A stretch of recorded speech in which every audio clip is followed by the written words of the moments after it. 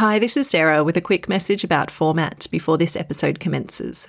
I just want to let you know that the early episodes of Let's Talk About Sects differ slightly from later episodes, as the production evolved as I rolled out Season 1. These first few episodes use voice actors, but it's an element that I decided to abandon after Episode 4. I want these episodes to remain available to the public, even though they don't represent the current podcast format. But if it's not to your taste, you can start with Episode 5 about universal knowledge. Otherwise, thanks for listening and hope you enjoy the podcast. Finding your perfect home was hard, but thanks to Burrow, furnishing it has never been easier.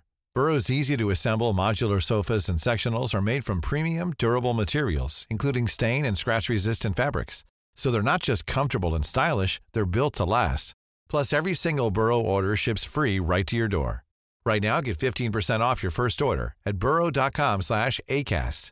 That's 15% off at burrow.com/ACAST.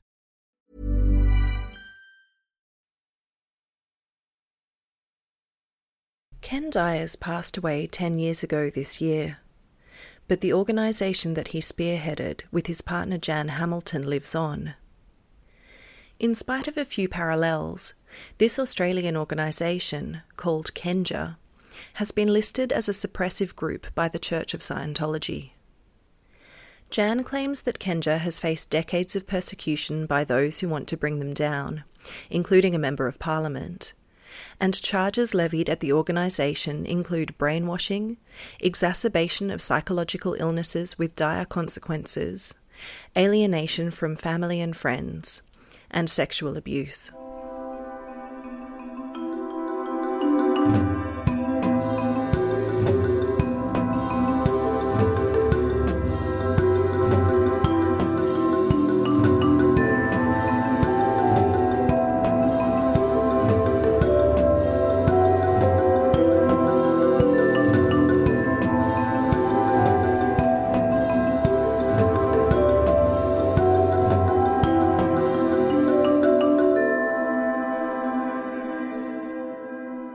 Welcome to Let's Talk About Sects, a podcast about cults around the world.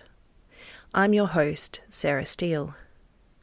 If you need a refresher on how we define the word cult for the purpose of this podcast, you can head to ltaspod.com. It should be said that the group we're talking about today fiercely rejects the term being used in association with its activities. Kenja is a Japanese word meaning wisdom, but for this Australian sect, the word was actually formed by combining the first names of its leaders, Ken Dyers and Jan Hamilton. With a focus on an approach that they refer to as energy conversion, there are some parallels with Om Shinrikyo, which we spoke about in episode 3. But it appears that Ken Dyers was most influenced by his experiences with Scientology. Before we continue, a content warning. This podcast will deal with issues that some people may find disturbing, including manipulative behaviours, sexual assault including of minors, and references to suicide. Please use your discretion as to whether this will be suitable for you and those around you who may be listening too. A quick note on format. Where I quote extensively from other sources, I've used voice actors, and that's mainly to give you a break from my voice.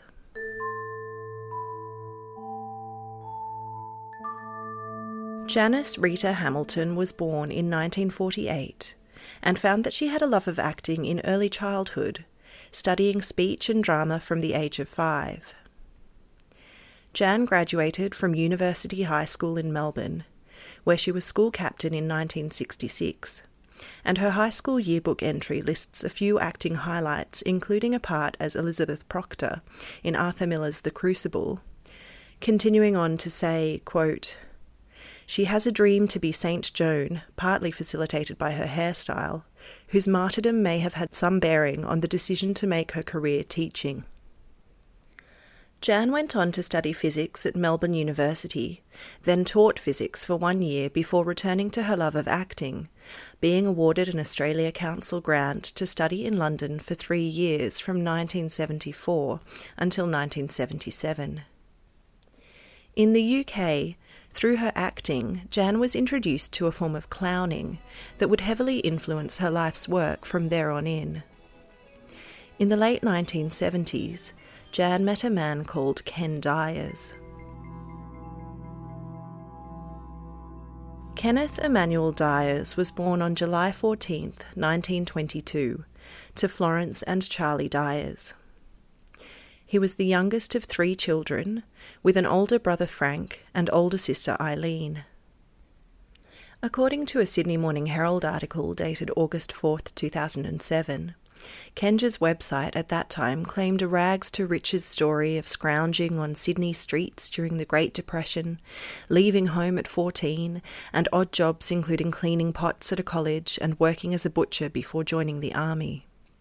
When I accessed the website in October of 2017, these references were no longer there, nor some of the more impressive entries about Ken's army career. From the Herald article, quote, Dyers claimed to have served with distinction as an artilleryman with the Australian 9th Division during World War II, seconded to British counterintelligence, and then seeing action at El Alamein. He also tells a story of being at Lai and Finchafin in New Guinea, where his bodyguard, a Corporal Appel, was hit by a grenade and died in Dyer's arms, a moment which fueled Ken on his ceaseless drive to help people enhance their own lives. End quote.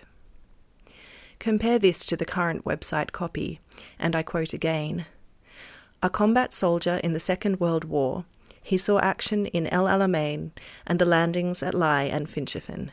End quote.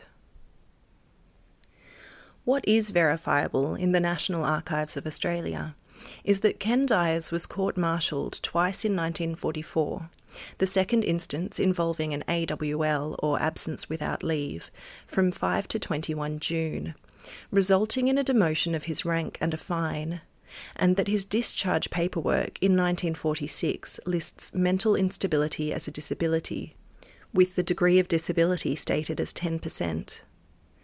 The Sydney Morning Herald article previously referenced also lists a third court-martial and 2 more fines for various offences. It also mentions, after the war, 2 failed marriages and 2 sons, which aren't listed in Ken's biography at all on the Kenja website today. Ken married Judith Scott Fox in August 1946, but the marriage only lasted 4 years, and they divorced in September 1950. Just 6 months later, Ken was remarried, in March 1951, to Marie O'Donnell, with whom he had 2 sons, Mike and Steve. However, his marriage to Marie also ended in divorce in 1973. During these years, Ken copyrighted a publication called A Simple Accounting System in 1950, and again, according to past Kenja biographies online that are difficult to corroborate, also invented an egg carton, traded in precious stones, and worked for Consolidated Press and as a company director, though for which company it's not clear.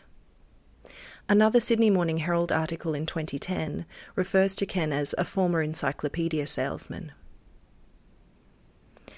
A story that Jan would later tell at Ken's eulogy is as follows. After the war, one of the first jobs he tried was as a salesman. He was selling his first pitch to a shopkeeper. Being a new ex-soldier, Ken simply put the proposition for the sale to him, and expected him to say either yes or no. But the shopkeeper embarked on a not uncommon peacetime game of stringing Ken along, playing with him covertly, playing the peacetime game of, oh, maybe I'll buy your product, but let me put you through the mincer first. Ken leant over the counter, pulled the man by his collar off his feet and said, "Look, do you want to buy the dash thing or not?" He bought it, and Ken made his first sale.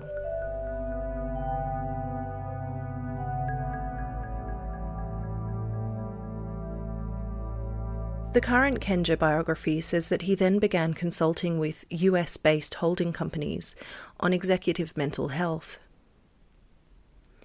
A number of sources also mention that Ken was involved in Scientology at some point, though I couldn't discover the years of his involvement. It's apparent that he was heavily influenced by some of the ideas that he encountered there. By the time he met Jan Hamilton in 1978, Ken had already begun some form of what would become known later in Kenja as energy conversion meditation. Jan was running clowning workshops at this point and offered some of her students up for Ken to work with. Here Kenja's website claims that, quote, "The quantum leap in their ability to communicate, to relate to an audience, to take direction and duplicate, was immediate. Demand for a training that combined Ken and Jan's disciplines was immediate. Thus, in 1982, Kenja was formed."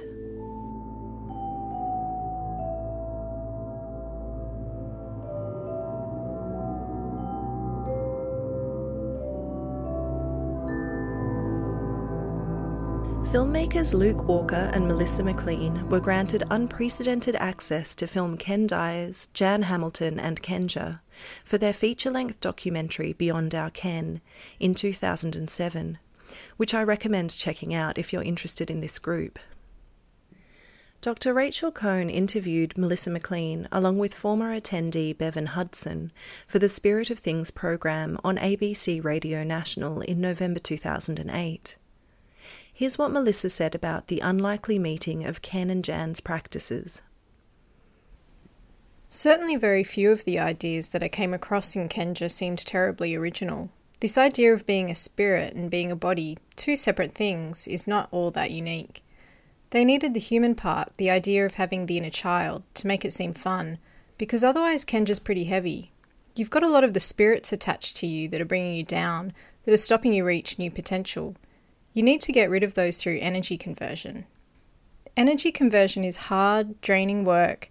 You need this concept of the inner child to make it fun, and you get to play and do clowning classes, and Jan was in charge of clowning, or the human, and Ken looked after the spirit. Classes weren't limited to clowning. They also included ballroom dancing, ballet, music, gymnastics, choir, poetry and sporting teams, all involving a financial outlay which Kenja claimed always went back into the action, as they called it. Ken's process of energy conversion involved sitting knee to knee with himself or another meditation consultant, otherwise known as an MC, that had been trained in processing, as it's known in Kenja. The MC and the subject stare deeply into each other's eyes, and the MC draws out of the subject thoughts or issues from their past or present that Kenja adherents believe are negative spirits, attached to each person, which need to be cleared.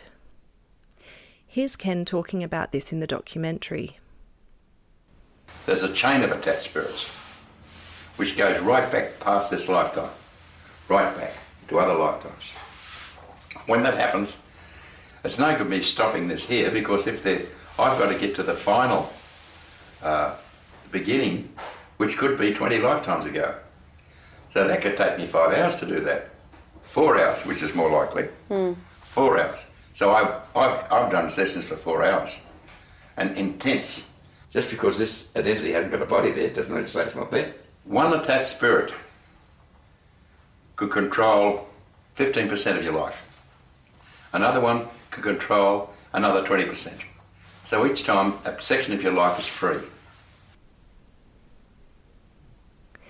Former Kenja attendee Bevan Hudson says in Adrian Norman's 2009 educational documentary Visions of Paradise, "We believe that in our natural state we are almost superhuman, human nova.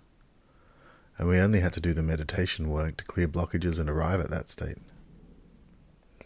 From the Kenja website, quote, "Over more than 60 years of his life, Ken Dyers researched, developed and simplified energy conversion meditation in order to remove dogma, significance and belief from the spiritual equation." Interestingly, Ken's time in Scientology isn't mentioned anywhere as an influence during his 60 years of research and development of the energy conversion technique. Psychologist Louise Samways published a book called Dangerous Persuasions in 1994, which looks at a number of groups operating in Australia at the time, including Kenja. Her view is that while some of these self-improvement groups may be using similar methods to those effectively utilised by qualified professionals, the danger is that they aren't accountable to anyone, and that those undergoing the treatments aren't doing so with informed consent, which can make the consequences catastrophic.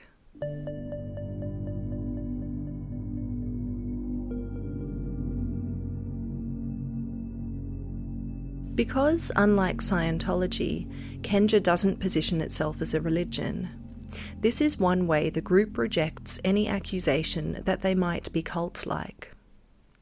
Certainly when Luke Walker and Melissa McLean first started researching their documentary, they weren't sure whether they really had a feature film, as the group overall seemed like a fairly harmless self-help scheme. Luke attended Kenja sessions for 6 months prior to commencing filming on the documentary, and told the Sydney Morning Herald that the main thing he felt was exhaustion at feigning enthusiasm, rather than that there was anything sinister going on. Melissa told Richard Feidler, in an ABC radio interview in September 2008, that she didn't have a sense of the group being anything other than innocuous until she started talking to ex-attendees. Former adherent Bevan Hudson noted to Rachel Cohn on ABC Radio National that the influence of Jan's acting passion seemed helpful to the way that Ken was positioning himself to his followers. He'd created a new persona for himself, and that he was an ex-businessman, an ex-returned serviceman, a highly successful director of public companies, a wonderful husband to his wife, and all that sort of stuff. And he was just manufacturing that and believing it and selling it all the time, owning it. I listened to an actor once, talking about how he developed a character, and he would create the core truth of the character, and then he slowly lay over sort of aspects, shading, characterizations, persona.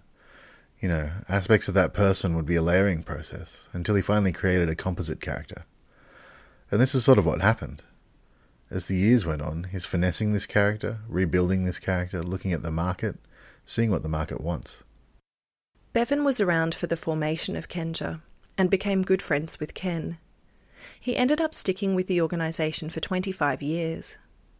When Rachel Cohn asked Bevan what kinds of things he was learning from Ken at the start, he replied, He introduced some wonderful galactic concepts. You know, he'd come from another planet. I don't know if everyone believed that. You know, you take it with a bit of a grain of salt. He had a Xenon. It was a similar Xenon to obviously another big organisation that I probably shouldn't name, but his Xenon seemed to be a lot older. It was about 1 billion years old instead of 1 million years old.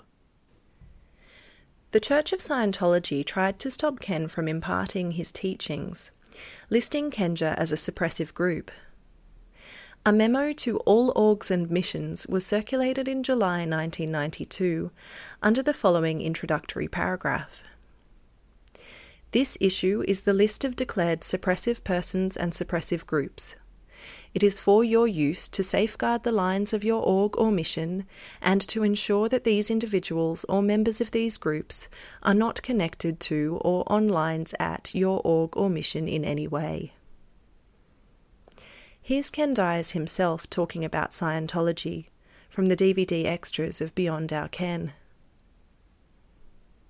I would never do anything against Scientology.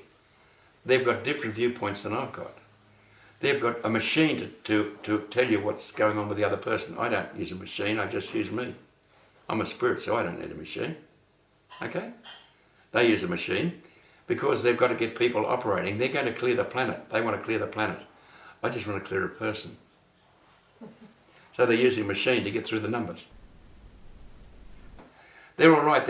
I don't care whether they are doing it my way or whether I agree with what they're doing or not. They are making people aware that they are a spirit. And they'll eventually outgrow that and want to be independent and do their own research, like I did. Carol M. Cusack, a professor of religious studies at the University of Sydney, wrote a paper called Squirrels and Unauthorised Uses of Scientology, included in a 2017 edited collection called Handbook of Scientology, which examines 3 examples of unauthorised uses, including Kenja. Squirrels was a term coined by L. Ron Hubbard himself to describe such breakaway groups. She notes parallels, including Ken Dyer's workshops on communication with time, space, and energy, reflecting Hubbard's MEST, or matter, energy, space, time, Ken's use of tone scale to measure emotion and behaviour, his total rejection of psychology and psychiatry, whose legitimacy is also denied by Scientologists, and his strong anti-drug and alcohol stance, all reported by former attendee Annette Stevenson, whose experiences we'll talk more about later.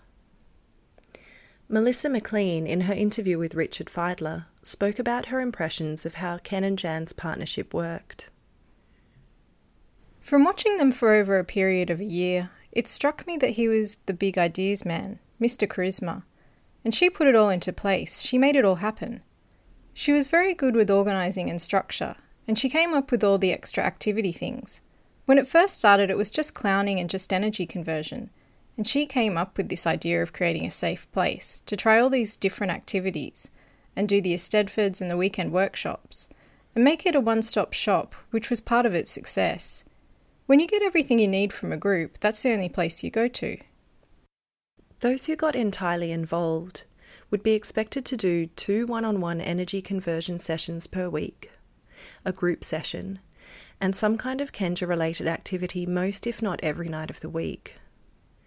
In 2008, when Melissa spoke to ABC Radio, she estimated this would equate to an outlay of around $400 per week.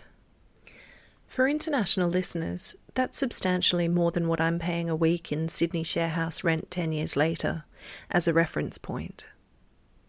Bevan Hudson told the Sydney Morning Herald in 2010 that it was like a pyramid sales system similar to Amway. Processors herd the greater body of members into fee-generating endeavours, with Hamilton and Dyers sitting atop the cash flow.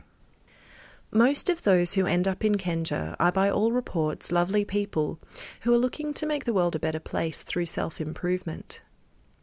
Kenja adherents have included many successful business people, university graduates, tradespeople, and even former Olympian and Commonwealth Games athletes.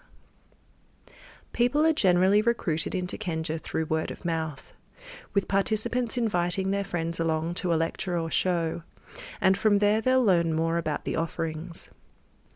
At that point, they can become involved as much or as little as they feel they'd like to, which is another way that the group denies having cultish aspects. But for those who buy in 100%, they've spoken of finding that most of their waking hours are taken up by group activities, of needing to undertake energy conversion sessions multiple times a week, of much of their disposable income being fed into the group, and of having little time for sleep. Because Kenja has a no drugs policy, including alcohol, this is often mentioned as a way to distance people from their family and friends, framed as it being beneficial to avoid those who do drink alcohol. Jan Hamilton spoke about this in Beyond Our Ken. If you have an alcohol problem and you come from a family of alcoholics and you go home and mum and dad are drinking and you want to stop drinking alcohol, then mum and dad may perceive that you are intending to cut from them. That's their perception, but the reality is the child is just attempting to free themselves of alcohol. So is it really that they're cutting from mum and dad? Because we say no, that doesn't happen. We encourage families. We've got an ethic there in Kenja, no one interferes with families. Lots of mums come with their children. Yeah, exactly. The group has a charter of ethics that they subscribe to and demand of all adherents, and one strong one is that gossip is not allowed. In practice, this allegedly resulted in the discouragement of members having individual relationships with each other outside of group activities, as they may be perceived as gossiping. Melissa McLean told Richard Feidler that in the making of the documentary, Ken himself always seemed to have at least 4 people around him at any given time. From Beyond Our Ken, here's former attendee Jenny Hodges. You really just, you didn't just hang out and kind of get to know one another in a normal way. So it's kind of strange. And certainly, if you left Kenja, that was it. Your friendships were over in terms of the Kenja people.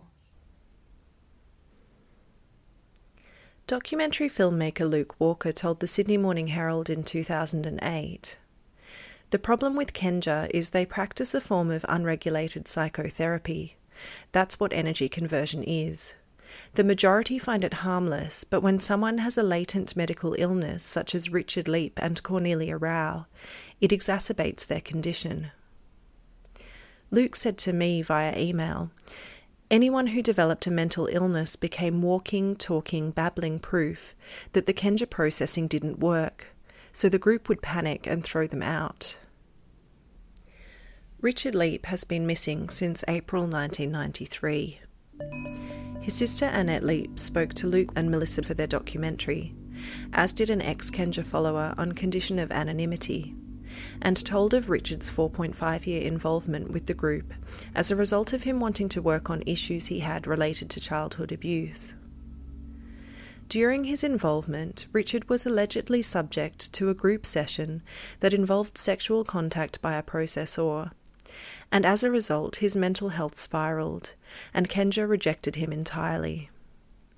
He became homeless, and the last time Annette saw him, he was suffering acutely from paranoid schizophrenia. Here's what Jan and Ken had to say about Richard Leap in Beyond Our Ken. Can I just ask something that people out here, someone might know? Like you mentioned the name Richard Leap. There's nothing wrong with Richard. That's ages ago, isn't it? Long time ago. Years. What's Years that? and years and years and years. It was a long time A guy called Richard Leap. No, Richard Leap. I don't even know the name.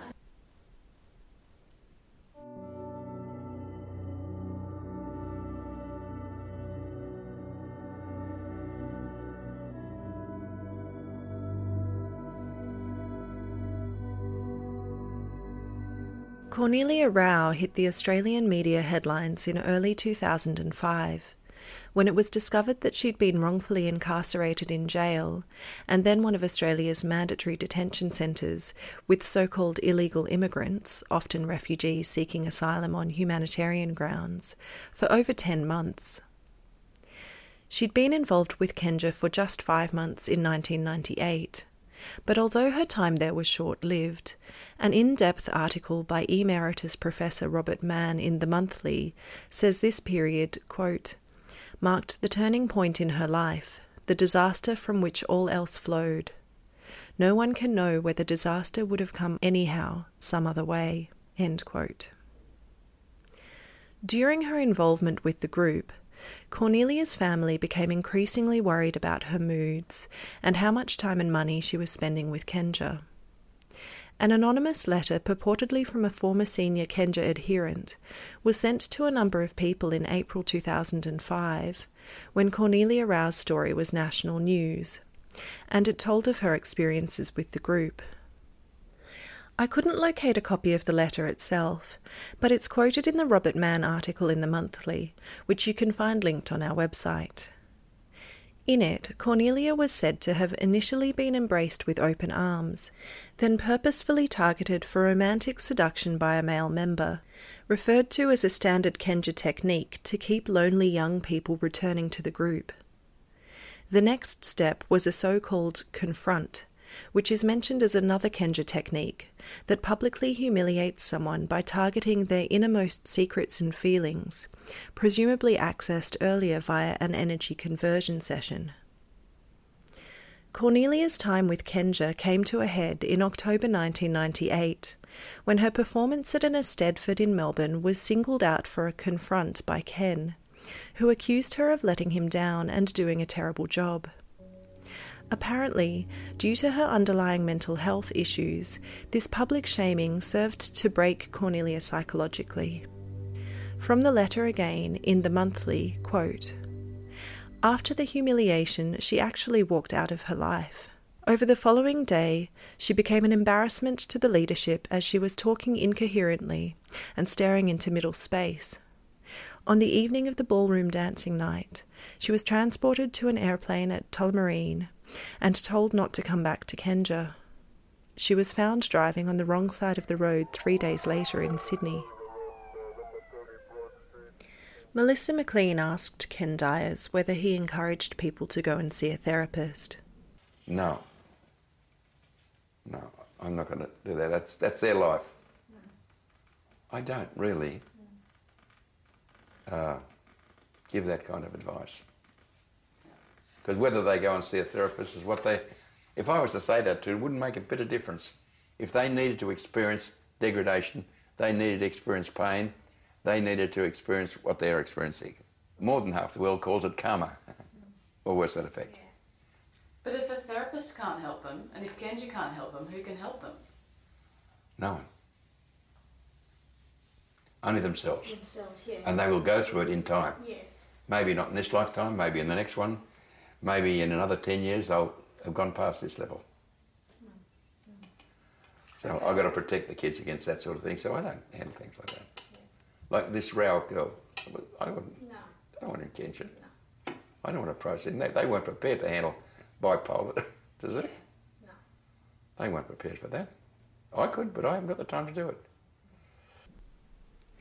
While it would be many more years before Cornelia Rao's name was splashed across the Australian media, it's clear that before Kenja, she had a successful career as a Qantas flight attendant, and after Kenja, she was diagnosed with first bipolar disorder and then schizophrenia, which would ultimately lead to her identifying herself as a German backpacker named Anna to Australian authorities, and being incarcerated in a Brisbane jail, then South Australia's Baxter Detention Centre, for more than 10 months in 2004 and 2005. When 60 Minutes spoke to her after her ordeal, she mentioned her fear of being captured by Kenja as a reason for not revealing her true identity. And while one might assume that unlikely, with the group having abandoned Cornelia, her brief involvement with them was clearly still an influence on her life. Kate Blanchett recently announced that she's developing a television series called Stateless based on Cornelia Rao's story, which should be worth keeping an eye out for. By the time Cornelia was in the headlines, Kenja had already been in the sights of Liberal State Parliament member Stephen Much for over a decade. The Kenja Concert website claims that in 1993, quote, "This was the beginning of the personal attack on Ken Dyers. We began to realise that very few journalists in the mainstream media would genuinely investigate our growing awareness of the identifiable group of people determined to destroy Kenja." In researching this podcast episode, I put a number of questions to Kenja's Sydney office in writing to try to get their side of the story, but to date I've had no response. Having heard from a number of former attendees, MP Stephen Much spoke for over 3 hours in a New South Wales Legislative Council hearing in April 1993, calling for an inquiry into cults in New South Wales, considering Kenja to fit the description, and focusing on their activities in his address. It's fair to say that opposition member Judith Walker was highly critical of Much's motives throughout the hearing, suggesting he wanted a witch hunt. Stephen Much's perspective was, quote, "A stand needs to be made against those who prey on the vulnerable to manipulate their consciousness and grow rich at the expense of the people they manipulate. It is not good enough to equate the right of religious freedom with the right to exploit in these ways and say caveat emptor." There's a long transcript record that you can access via the podcast website, and the MP's presentation involved a number of different allegations. Stephen Much mentioned citing property searches for Ken Dyers, which showed that Ken and Jan owned multiple properties in some of Sydney's most exclusive suburbs, as well as a larger waterside house at Bundeena that you can see in Beyond Our Ken. He also read out a number of letters that he'd received from former attendees. One was from a young man named Michael Beaver, and I'll read out portions of it now. Dear Mr. Much, I was in Kenja for 2 years, leaving Kenja in late 1990. I was recently diagnosed as schizophrenic and was hospitalised 5 times during 1992 due to Kenja. I now want to write what I personally think of Kenja. I was only paying half price at Kenja because I was then 17 years, but it still cost a lot of money, something like $100 per week. I paid $50 per week for a session, $15 for classes, and every month I had a workshop which was $100. As well, I was doing ballroom dancing and touch football, which made up the $100. Also, I was buying my meals at Kenja. No receipts were ever given. I was recently told that while Ken Dyers claims he makes no monetary gain, he makes between $5,000 and $7,000 per week. If this is true, it shows he is a liar. Whilst in Kenja, I was encouraged to disassociate myself from my family and friends. Because I had cut lines with my family and friends, I realised that I had no friends. This was very hard for me when I came out. If I meet Kenja people, they will say hello to me, but that is all they will say. They won't mix with you. I felt very lonely when I first came out. I had been told by Ken Dyers that I was a failure, and I began to realise that I was not. It was only the programming that had made me think that I was. The programming in Kenja makes one feel that Kenja is your only salvation. If you are made to leave as I was, you feel that you are worthless. After what I have been through, I feel that Kenja is dangerous, and I would like to see it close down. How many more people do we have to see having psychological problems before this destructive cult gets closed down? I have heard of 4 other people who have had severe problems after leaving Kenja, and I have only been discussing it for 6 weeks. Who knows how many more people are suffering after being in Kenja? Why do people go along? Because I was under 18, my father had to go along and give the okay for me to attend. On the surface it looks fine. He went to an open night and heard a lecture. My father heard about the sporting activities and thought it was all right. But we were not given any details about the energy conversion sessions. When I was asked to book in for them, I asked about them and was told, "You'll find out." Please feel free to contact me, as I would like to see Kenja closed down, and I am willing to fight this all the way. Yours faithfully, Michael Beaver. Sadly, Michael Beaver died by suicide, not long after writing this letter, and his suicide note included the words, "This is now the end for me. I am weak, overtaken by spirits. I can't face life anymore. It's my right, my choice. Kenja is partly to blame, as it exposed me to truths."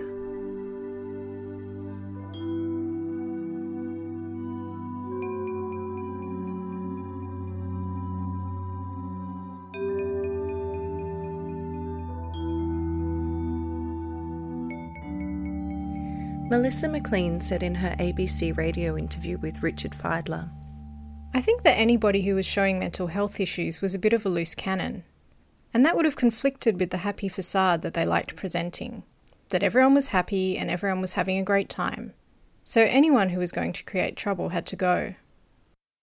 Psychologist Louise Samways added an afterword to her book in 2007, which notes that following publication, quote, "There were even phone calls from some unqualified and inappropriately qualified people running personal development courses who were shocked to realise the potential harm they could do. To their credit, they were anxious to find out how they could avoid problems and better screen and inform participants of risks." One of the questions I asked Kenja was whether they have ever changed their screening or information processes to address these issues, but as I mentioned earlier, I haven't heard back to date. I'll update you if I do hear anything on the organisation's current perspective. Kenja claims that Stephen Much formed part of a long-running conspiracy against the organisation, started by Cult Aware. Even as recently as January this year, in response to an article printed in the Mossman Daily regarding Kenja's Australia Day celebrations on Balmoral Beach, Kenja's statement includes the words, quote, "The Mossman Daily has sought to rekindle smears and prejudices which are 25 years old. In 1992, Mr. Stephen Much MP smeared Ken Dyers, the founder of the Kenja organisation, describing him as a seedy con man in the New South Wales Parliament under parliamentary privilege. Mr. Much was subsequently completely discredited in court proceedings before a jury as having participated with others in a conspiracy to destroy the reputation of Mr. Dyers and the Kenja organisation. End quote. This recent press for the group was a result of a journalist quoting Mossman councillor Roy Bendel warning local residents about the dubious history of Kenja and to keep an eye out to make sure that they weren't using their Australia Day reenactments as a recruitment drive. It seems that each year, on January 26th, Kenja hires Balmoral Beach to conduct a reenactment of the landing of the First Fleet in 1788, which it has done since 2006. I found this interesting as a story I've come across a number of times now concerns Ken's father Charlie spending some years as a child being looked after by the local Aboriginal population at Daly Waters when he wandered off from his station at the age of 3, returning to his family 3 years later at the age of 6. In a couple of different places, Kenja claims that Ken had a special affinity with Aboriginal people through his father's experiences, especially in connection with their spiritual beliefs. And I'd suggest that reenacting what many Aboriginal people know as the invasion of their land each year may not be the best demonstration of this affinity.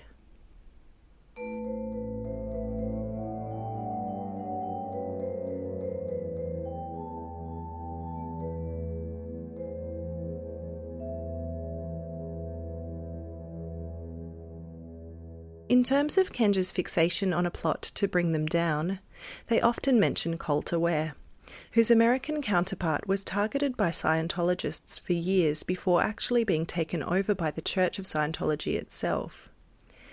Here's Jan speaking in Beyond Our Ken. Cult Awareness Network is basically a hate group, which means they operate on hate, and the basic premise is like the Ku Klux Klan. If you've got anything wrong with you, it's because of these people over here. Let's blame these people. And they motivate hate, they motivate anger, and they give people an excuse for what's happening to them now. In Australia, Kenja equates Cult Aware with Cult Information and Family Support, which lists itself as a non-profit started in 1996 by parents whose children had been recruited into cults. Kenja positioned Cult Aware as a group of disgruntled former Kenjans with a vendetta against the organisation. There's a disclaimer on the KIF's website's stories page that reads, "This page is about groups, organisations or movements which may have been called cults and or cult-like in some way, shape or form. But not all groups called either cults or cult-like are harmful. Instead, they may be benign and generally defined as simply people intensely devoted to a person, place, or thing. An account from one person must be read as that. Ideas could have been taken out of context or have been misunderstood. Also, practices may change over time or between one centre and another. KIFS encourages readers to research widely before forming an opinion. Information from one single source would need to be judged against other sources and one's own personal experience. Therefore, the discussion or mention of a group, organisation, or person on this page is not necessarily meant pejoratively." By comparison, Kenja includes KIFs on a page on their website entitled "The Extreme Ideological Element in the Historical Attack on Kenja," in which it details being in the 1980s, quote, "the target of attack by extreme Christian fundamentalists and right-wing media commentators." On the same page, Kenja details its defence in the initial round of criminal court proceedings, being that there was, quote, "a conspiracy to attack Ken Dyers and destroy Kenja, involving these people," being MP Stephen Much and ex-Kenjans, "and Cult Aware," which it explains is now known as KIFs.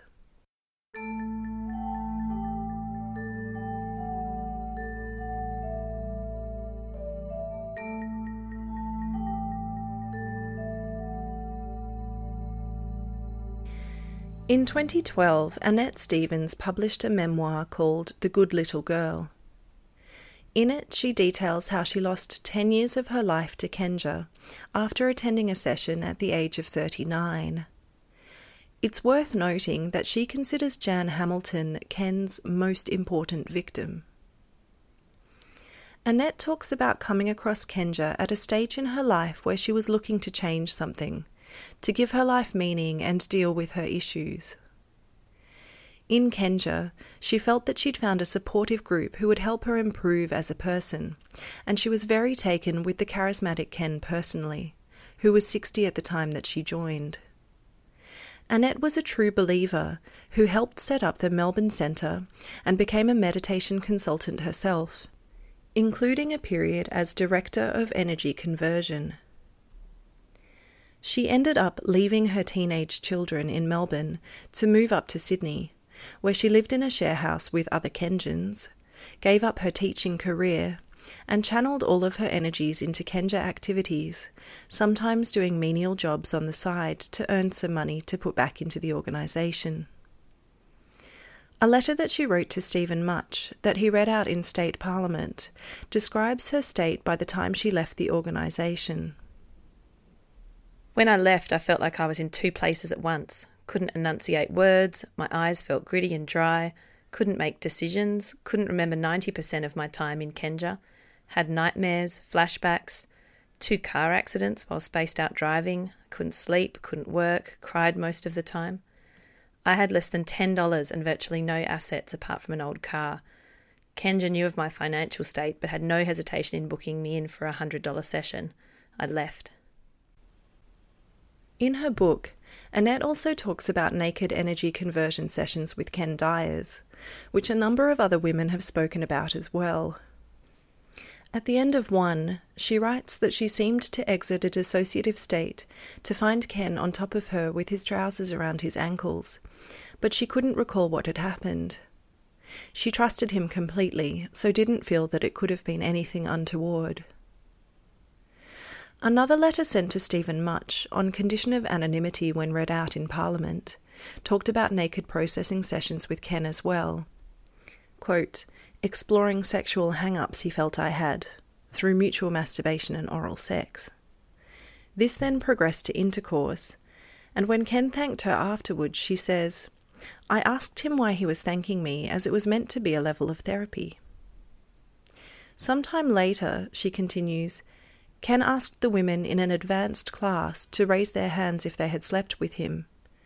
Of the 10 females present, at least 8 put up their hands.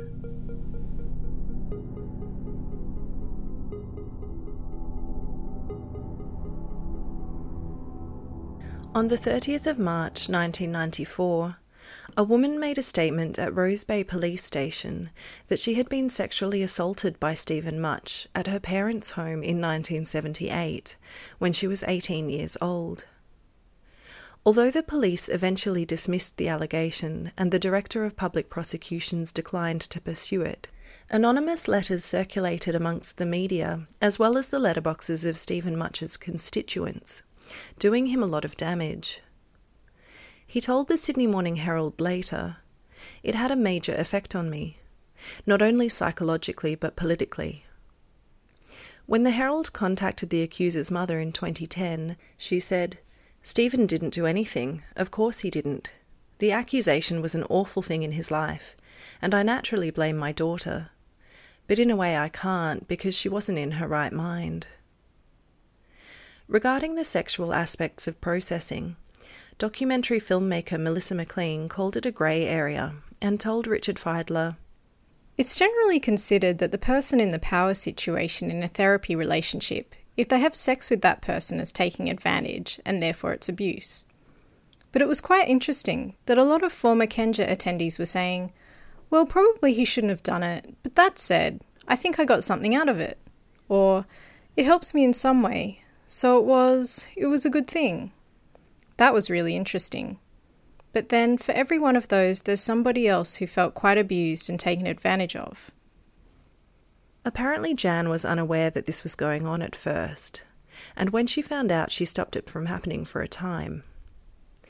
I couldn't confirm whether anything along these lines is still happening today with Ken no longer around. The power relationship and position of trust that Ken had placed himself in with these women certainly makes these allegations serious. But things wouldn't really come to a head for him until even more serious allegations arose. These were allegations of sexual assault against minors.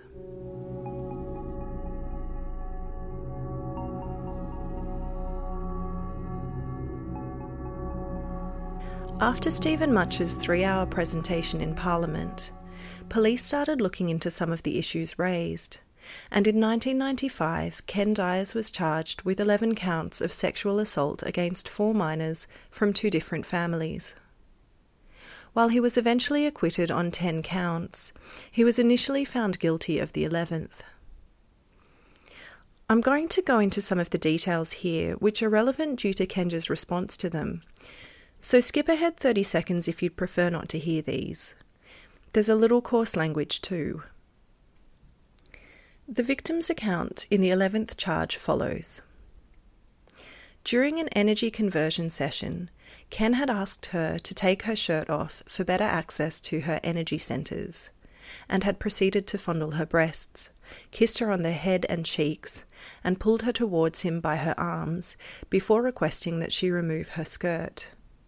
She did this, but then refused his following request to remove her underwear, at which point Ken swore at her, called her a bitch, and stormed out.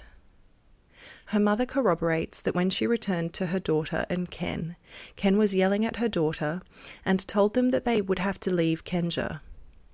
Her daughter was 13 at the time of the alleged assault in 1988. In a full-page ad that Kenja took out in a number of major newspapers, more about that later, under the heading, "Let's Get the Facts Straight," it reads, quote, "The one charge on which he was found guilty, tried separately, was a kiss on the forehead," end quote.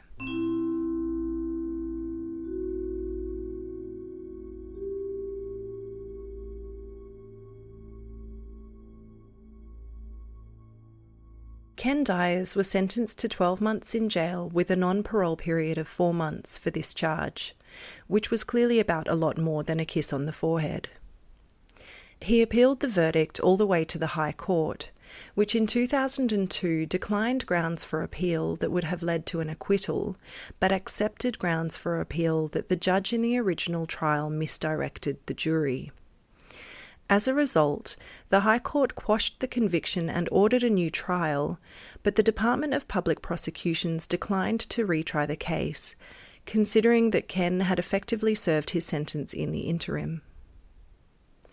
Stephen Much had testified at these hearings, and had often found himself followed out of court by people talking to each other on walkie-talkies. He told the Sydney Morning Herald, quote, "I was so freaked out at one stage that I jumped in a cab and came straight back to Parliament rather than get the train. It sounds silly, but you get paranoid because you really don't know what these people are capable of." In January 1994, some Kenjans had even turned up at his wedding, wearing sunglasses and floppy hats, taking photographs of guests and their car registrations.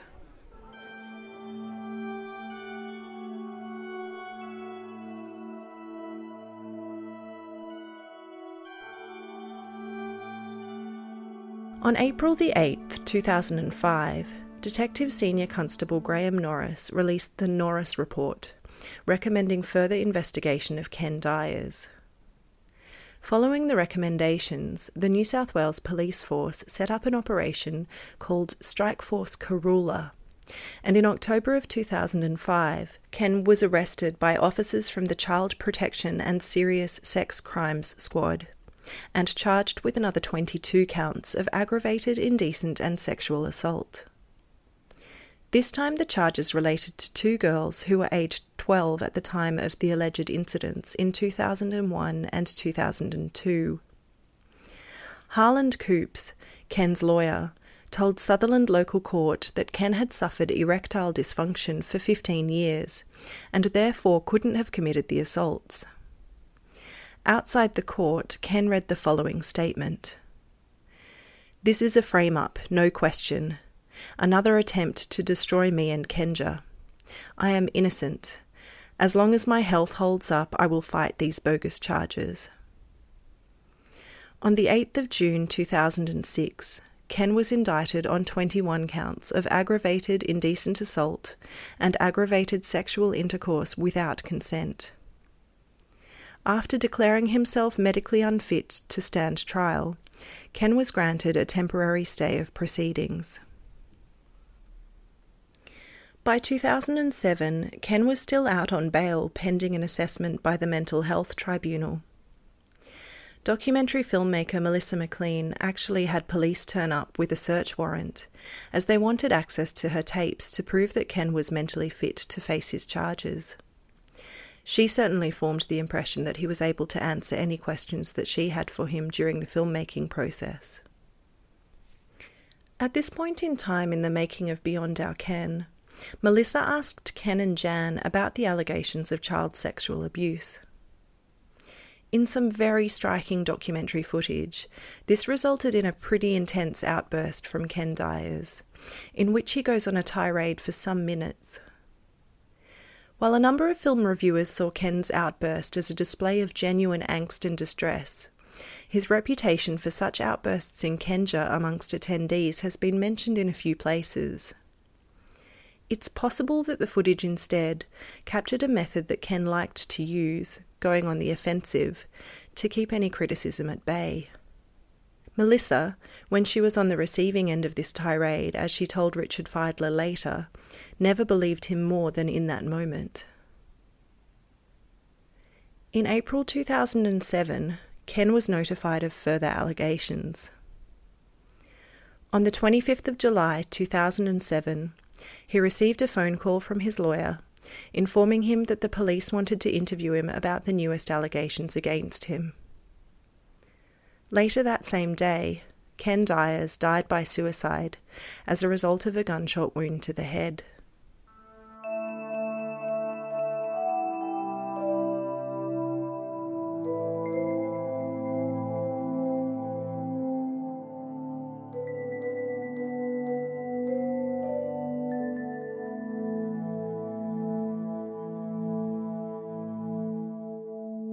The final charge against Ken Dyers was made by Alison Pells, whose father Michael Pells founded the Australian company Real Foods Proprietary Limited, which makes corn thins. I'm a fan of his work, and no, this is not a sponsored spot. Michael and his wife were featured in Beyond Our Ken, and at the time were glowing, claiming that Kenja had helped them to succeed with their business and in life. But Michael felt hugely betrayed by Kenja when his daughter told him of her assault. He says he had contributed up to $500,000 to Ken's legal defence prior to this. Michael raised his daughter's claims with the Kenja executive, and the next day a female Kenja adherent had him charged with assault and took out an interim apprehended violence order, or AVO. He also received a call from Ken Dyers himself prior to his death, telling him that there had been accusations of rape against both Michael and his son by Alison in a processing session in March, which Alison denies. Michael was later found not guilty of the assault charge and the AVO was revoked. While Michael left Kenja along with Alison and his two other children, his wife remained involved and the two separated. Michael told me, quote, "My ex-wife has never spoken with me or our 3 children since the day after I announced to the group that I would be taking action against Ken for the assault on my daughter. Every other member of the group also refused to speak with me. One mother that Alison and I visited at her home to warn her that her daughter was in danger from molestation by Ken refused to listen, claiming that we had both been taken over by evil entities that wanted to stop the good work that Kenja was doing towards the spiritual evolvement of mankind." He continued, "We wandered off shaking our heads in disbelief. It was both distressing and amusing to Alison and me at the same time."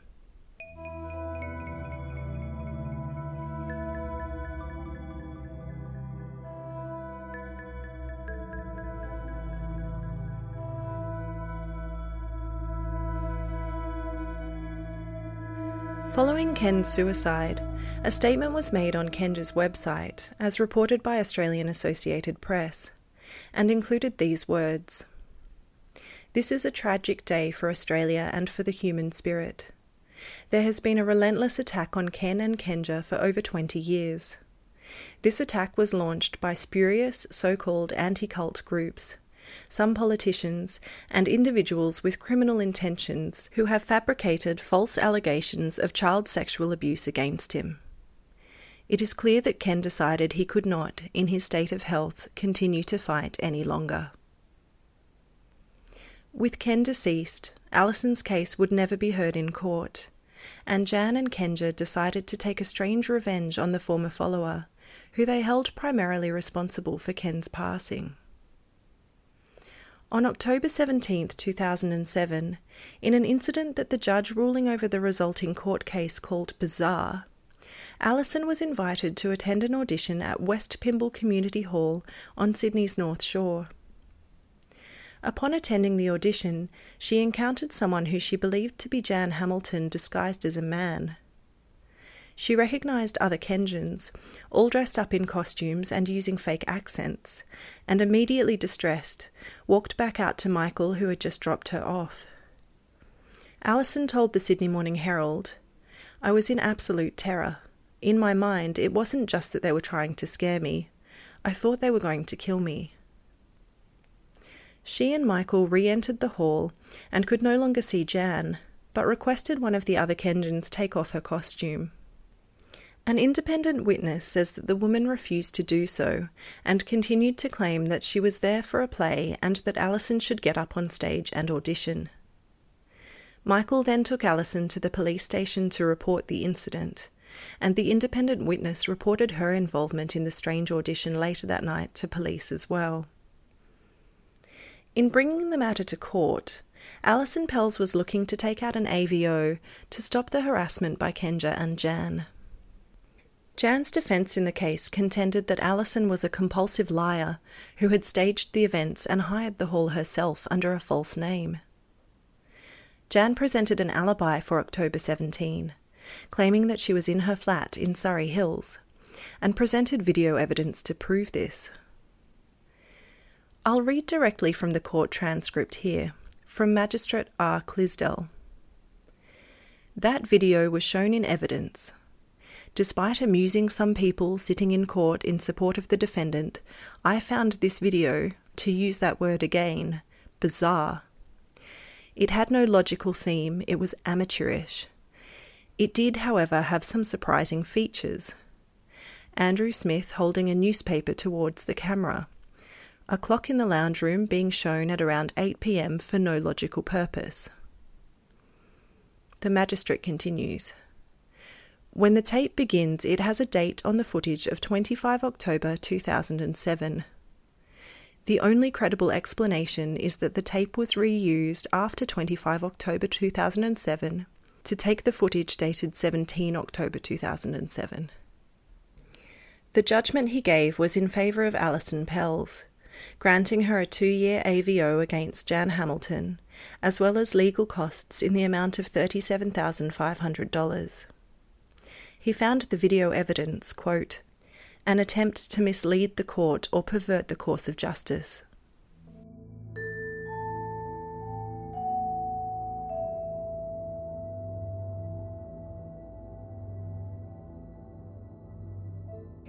In spite of giving the documentary filmmakers unprecedented access to Ken, Jan and Kenja, the organisation was not happy with how Beyond Our Ken turned out. When it premiered at the Toronto Hot Docs Festival, 2 Kenja members went to the lengths of flying out to Canada to protest the screening, though the filmmakers in the end actually found this to be pretty good publicity. Many assumed that without the charismatic Ken Dyers at its helm, Kenja might not continue on. But the organisation under Jan Hamilton, instead of distancing itself from Ken and the allegations, has instead made him out as a martyr. That said, Michael Pells told me, quote, "I believe that the sexual abuse of young girls within the Kenja organisation has ceased with Ken's death. That and the absence of a charismatic figure in the group, along with negative exposure on the internet, have all contributed to greatly reducing the harmfulness of Kenja's influence and the atrophying of the organisation. If it's any indication of popularity, there's a Ken Dyer's YouTube channel with video uploads of 4 months ago, having as few as 12 and a maximum of 70 views, compared to upwards of 5,000 views for the older videos. This year marks a decade since the passing of Ken Dyers.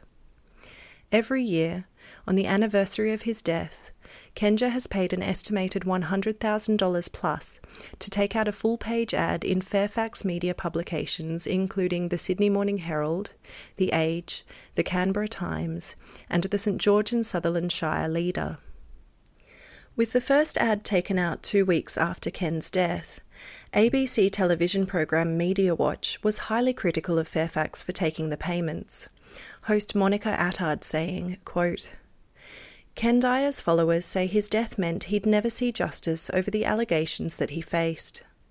But his alleged victims and their relatives feel the same way. Makes you wonder about the morality of a newspaper accepting money to publish one side of such a sensitive story." Kenja has been putting out what they call a theatre documentary, called Guilty Until Proven Innocent, every year since 2007, as their only other public performance aside from the annual Kenja concert, which showcases the prize winners from their Melbourne Eisteddfod. On the documentary show's website is the only place I've seen Jan Hamilton mentioned as Jan Hamilton Dyers, which struck me as coincidentally similar to Anne Hamilton Byrne of The Family, which we covered in episode 1. The tagline of the show is, "The extraordinary history of a frame-up. Jan Hamilton Dyers and friends expose the facts about the attack on Ken Dyers, Kenja, and your personal freedom." In his judgment against Jan Hamilton in August 2008, Magistrate Clisdell read the transcript of the show and found it to be a continuation of the harassment against Alison Pells in its content. Alison herself described it to the ABC's Media Watch as a bunch of slanderous lies in August 2009, when they were once again reporting on Fairfax Media taking an estimated $130,000 in ad money for the annual full-page tribute to Ken Dyers. The more recent full-page ads have been less inflammatory and more of a reproduction of some of Ken's past speeches. But the first ads include attempts to undermine the credibility of the alleged victims, accusing them of deliberate lies in spite of one ad including the words, quote, "The irony is that Ken always had compassion for the perpetrators of this attack and what they were doing to themselves in betraying honest help, friendship and love." At Ken's funeral on August 1st, 2007, 85 white doves, one for each year of his life, were released, and skywriting formed the words, "Ken Dyers, thank you." An excerpt from Jan's eulogy reads, "He was constantly concerned that the group attacking us was using the same emotive power of child sexual abuse allegations to attack leaders in the church, in the defence forces, police, and many forms of public office. For when we lose faith in those institutions meant to represent us, we become cynical and hopeless, and we feel there is no fairness, or there is no justice. We then become weak and become open to control by those that will wield power for their own agenda, and not the good of the people individually and nationally." There are a multitude of opinions out there as to whether Ken Dyers and Jan Hamilton were motivated by the best of intentions with Kenja, or by control and profit. There are those who would say that they have only ever benefited from their time with the group, and there are those who would say the opposite. From the monthly article about Cornelia Rao's experiences by Robert Mann, quote, "It seems clear that some of those involved with Kenja were equipped to survive the mind games, the creation of dependency, the undertone of violence, and the sometimes sexually charged meditation therapy. It is equally clear that others, including Cornelia Rao, were not."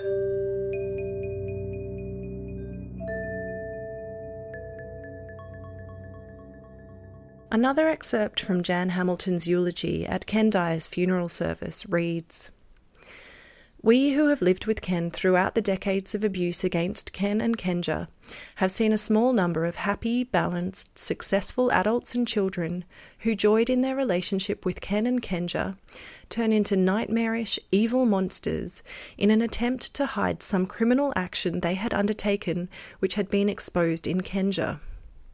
Then they lied to themselves and others to hide it. They then became fodder to be used by forces that feel threatened by the existence of sanity, the spiritual universe, and the freedom of the human spirit. This makes an interesting contrast to what Stephen Much had to say to the Sydney Morning Herald in 2010 about the false accusations against him. Quote, "The allegations affected me deeply and really impacted on my career. But I have always had sympathy for the woman who made them because she was brainwashed. In the end, I'm glad I raised concern about Kenja. It's one of the things I'm proudest about in my career." While Stephen Much's call to set up a committee to inquire into groups like Kenja never really went anywhere, his speeches in Parliament prompted the bulk of the media's scrutiny of the group. In Australia, in 2010, there was a federal call for a Senate inquiry into cult-like groups by Nick Xenophon, who was mainly pointing the finger at Scientology at the time. Then Prime Minister Kevin Rudd said that he was also concerned about such groups, but ultimately both the Labor and Liberal parties voted against Nick Xenophon's motion, with only the Australian Greens supporting it, and the call for an inquiry was again defeated. Nick Xenophon told ABC Radio earlier that year, "This is not about beliefs and what people can believe in, because people should be free to believe in whatever they want, but it ought to be about certain behaviours going beyond society's norms, and if those behaviours damage people, if they tear people apart from their families, if they cause financial destitution to people, and if it causes enormous psychological harm, then these are issues that ought to be the subject of reasonable protections."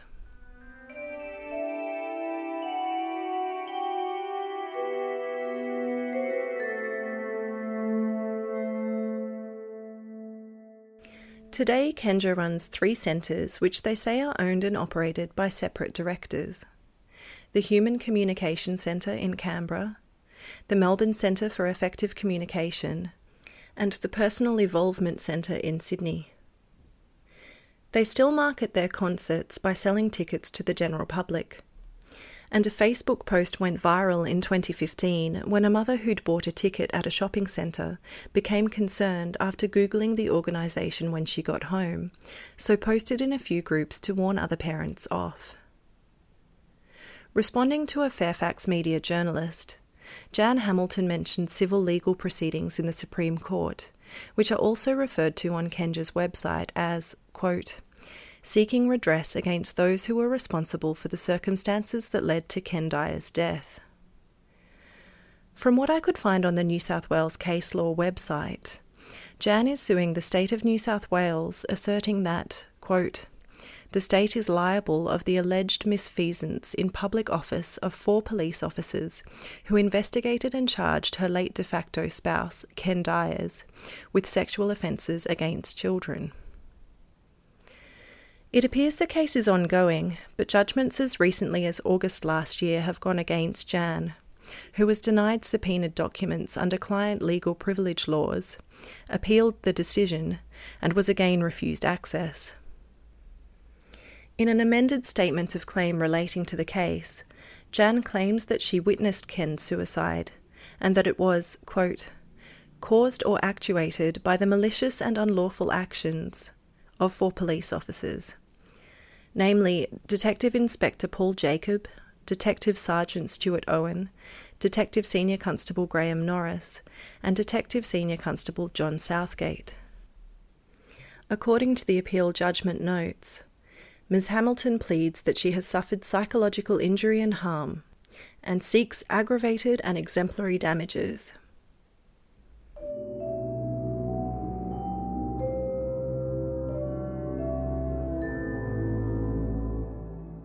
This episode, I'll leave the last word with Kenja themselves. On their website, on the page entitled The Extreme Ideological Element in the Historical Attack on Kenja, a heading of conclusion precedes 3 dot points. Its final point begins with the following words: "It is for others to judge whether Kenja is a destructive cult. Hundreds make this judgment every day."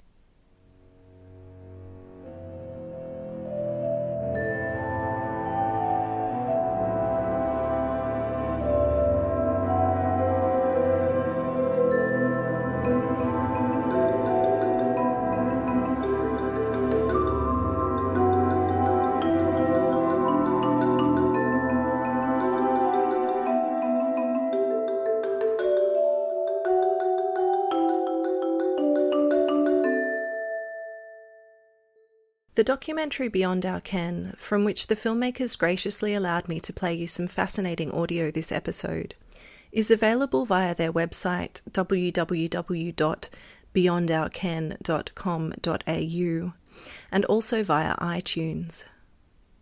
The links are available on our website, and you should definitely check it out if you found this episode interesting and would like to know more. A special thanks to Luke Walker and Michael Pells for their much appreciated contributions to this episode. If you have been personally affected by involvement in a cult or would like to support those who have been, you can find support or donate to Cult Information and Family Support if you're in Australia via www.cifs.org.au. And you can find resources outside of Australia with the International Cultic Studies Association via www.icsahome.com and the Freedom of Mind Resource Centre via freedomofmind.com. If you or someone you know is in crisis or needs support right now, please call Lifeline on 13 11 14 in Australia, or find your local crisis centre via the International Association for Suicide Prevention website at www.iasp.info.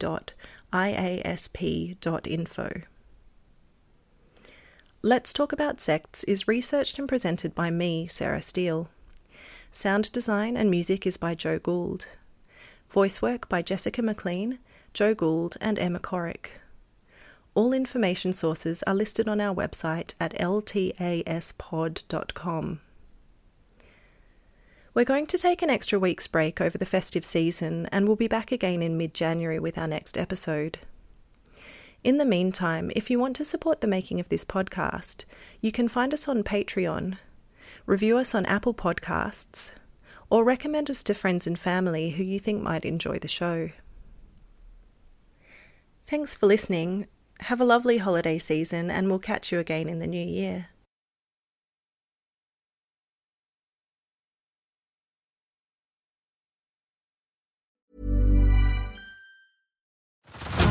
Head over to Hulu this March, where our new shows and movies will keep you streaming all month long. Catch the acclaimed movie All of Us Strangers, starring Paul Mescal and Andrew Scott. Stream the new Hulu original limited series We Were the Lucky Ones with Joey King and Logan Lerman. And don't forget about Grey's Anatomy. Every Grey's episode ever is now streaming on Hulu. So, what are you waiting for? Go stream something new on Hulu.